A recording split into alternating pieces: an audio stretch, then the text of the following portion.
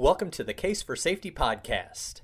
Our conversations with safety experts aim to share ideas and insights you can use to help your organization benefit from efforts to improve worker safety and health. I'm your host, Scott Fowler.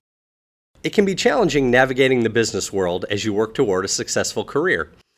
Here today to talk about some of the steps women can take to achieve success is Tricia Kagerer. Tricia is Executive Vice President of Jordan Foster Construction, LLC. She is also the author of The B Words, 13 Words Every Woman Must Navigate for Success. And we're going to spend some time talking about those words today and a lot more. So with that, I'll welcome Tricia. Tricia, welcome. Thank you so much for being here. Thank you for having me today. I appreciate it. Glad to have you. So now, in your book, you talk about the challenges women face in the business world and how they can overcome those. So I thought we could start there by kind of giving an overview of some of the biggest challenges women face in the workplace. Well, absolutely. So I wrote the book about, actually today's the 1-year anniversary of its launch, so it's very fitting that I'm here today talking to you about the B Words. I called the book The B Words. It's 13 words women must navigate for success. And the idea is it kind of follows the trajectory of a woman's career and kind of the challenges that they face, whether it could be starting out limiting beliefs. What is it that society has been telling you? What's a prohibition? And then what do we tell ourselves? Inhibition. And sometimes we can be our own worst enemies by saying things like, well, women don't do that, or I can't do that because I want to have a family, or I took some time off so I can't go back into my career. So beliefs is kind of the real foundation of the book. And then it goes from when you're a babe, when you're just starting out, you maybe graduated from college and you're trying to figure out what do you want to do and how do you navigate these weird situations that you find yourself in. Unfortunately, we sometimes project to being a bitch. There's the B word. There, that's the name of the book, so that word is in there. And that's all about how you navigate as you become more successful in your career and you own your truth and you know your profession. There can be a tendency to be experienced being on the other side, being called a bitch. I talk about bonds, which is relationships, and then bravery and bridges is what men and women can do to build communities where we're all working together to create welcoming workplaces for everyone.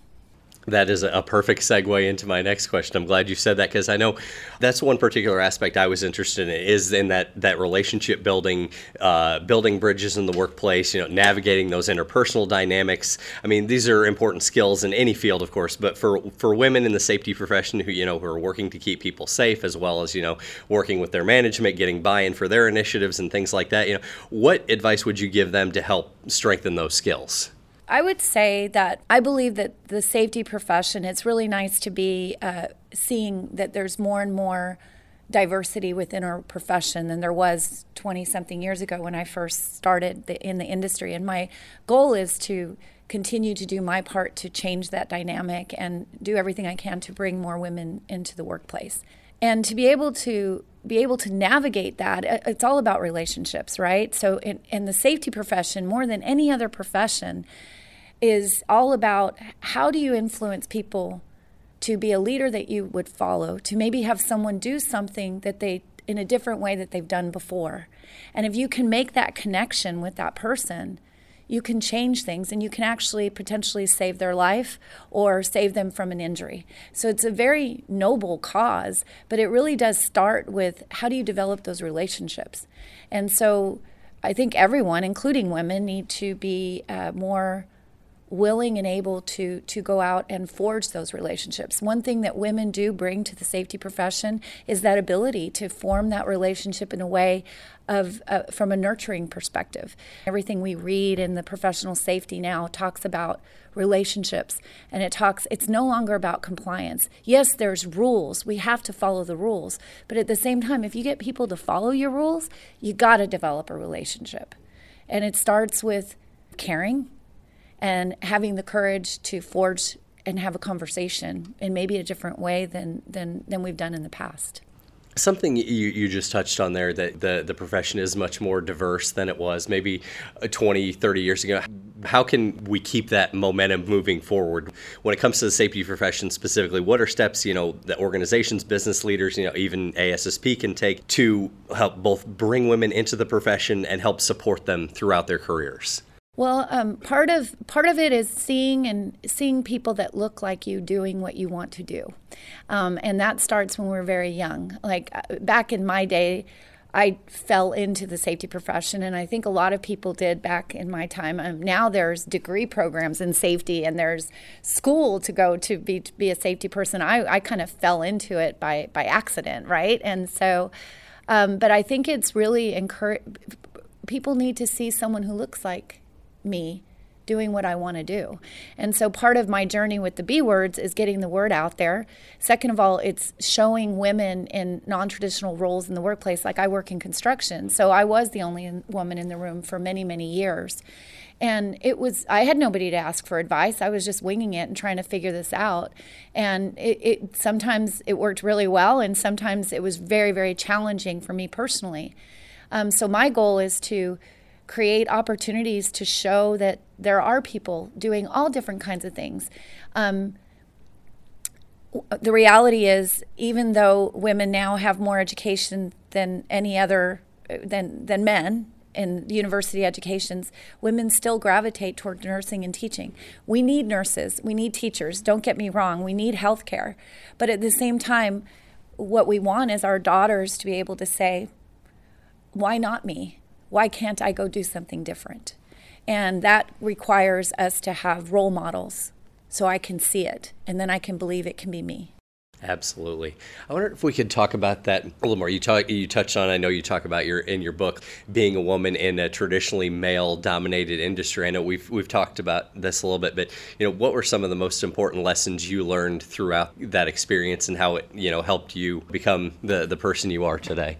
So the biggest thing I would say is I was very fortunate to have someone open a door for me. And of course, the only people back then in my time were men opening that door. So I had an opportunity that presented itself in the construction industry, but had it not been for Paco Jordan and Darren Woody, who were the presidents of the company at the time, opening that door for me, there was no way I was going to get in.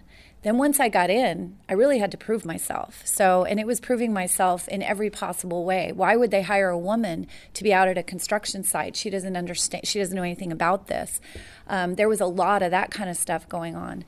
So what worked for me, and I believe that women and everybody really that's pursuing a career, you have to have a plan. And then you have to earn the right to be in the room, but then you have to stay in the room. You have to continue earning it. So education was very important to me. So I've always pursued, I have my designation. I pursued my CSP. I had to have those letters after my name to give me some credibility to keep that seat at the table, quite frankly. But it also helped me be a master at my craft. So I became, instead of just having a job, it was my profession. And it was intentional. I was very intentional. I would go and seek out advice from other safety professionals and ask them how can I be regarded at the highest level within my profession, and I guess I was willing to and not afraid to ask for help, and not afraid to aspire to a plan. Something I just thought of, I know conversations I've had with a lot of safety professionals, looking at it from a worker's perspective, there's challenges for women in, properly fitting PPE, and there's challenges that they face that their male counterparts may not face. How can the perspective of having, a woman in the role of a safety how do you feel like that can help create safer workplaces? I think it's critical to creating safer workplaces because, quite frankly, we come at it from a potentially different lens where it's about how are we going to make things better for these people out there that are potentially in harm's way, and then changing the conversation to be about I'm actually coming from a place of care about you. And it's one thing to say we want everybody to go home the way they came to work, and that's important, and I'm very glad that that's caught on within our industry. But then how do you do that? And that's by making a personal connection. And that's by developing a relationship with someone where give me an opportunity and I'm here in your best interests. And I think women are pretty darn good at that. And we need a culture of care in our industry. And these industries where the bro code is the way of the world, where it's male dominated, they have the highest rank of suicide in the United States, construction being one of them. I can't think of a better way to create a culture of care than to have women that are naturally, not everyone, but a lot of women are naturally nurturing. That's what was missing in these industries. And that's how you create change. And the change is good for everyone. It's not just good for women, it's good for men too. Absolutely. I'm really glad you mentioned that. That's a subject I've read a lot about. I remember a couple of years ago, I wrote an article specifically about the issue of suicide in the construction industry. And like, you talk about, the kind of the caring nature and things like that. What ways have you found really successful in kind of breaking through that code? It's having the courage to spark a conversation and to bring it to people's attention. And I've been working on luckily enough to meet Cal Beyer and Sally Spencer Thomas and be involved in this initiative for the last 15 years. I kind of knew about it because I'd worked in construction for so long. I saw firsthand and had, unfortunately, some experiences, but it was just not talked about. And now the reality is our industry and our culture is changing to where we realize that it's not just about the physical well-being of a human being. It's all about also that requires us to be okay in our mental well-being also. So there's resources out there. And people still often have a very big taboo about, I don't need to talk about this. This is something that you deal with at home, under the radar. We do not bring that kind of stuff to work. But we spend most of our time at work. And it's really about forging relationships and being comfortable asking difficult questions that could save a life. And that's safety. The interesting thing is I've had the opportunity to speak at conferences on mental well-being in the workplace and talking about breaking the bro code. And I've spoken to rooms of 100% men. And when I've asked the question, if you were in need, if you were going through something and you felt like you were in a desperate need and not in a good place with depression and anxiety, and someone handed you an employee assistance card, would you ever call? And nobody raises their hand. Nobody. And I've done this across the U.S., and so we have to do more from a perspective of how do we get people to feel like they could reach out and get support. And that comes from having a one-on-one relationship with someone that's checking in with everyone. So it's about being our brother's keepers. It's about being able to be more than just a paycheck at work.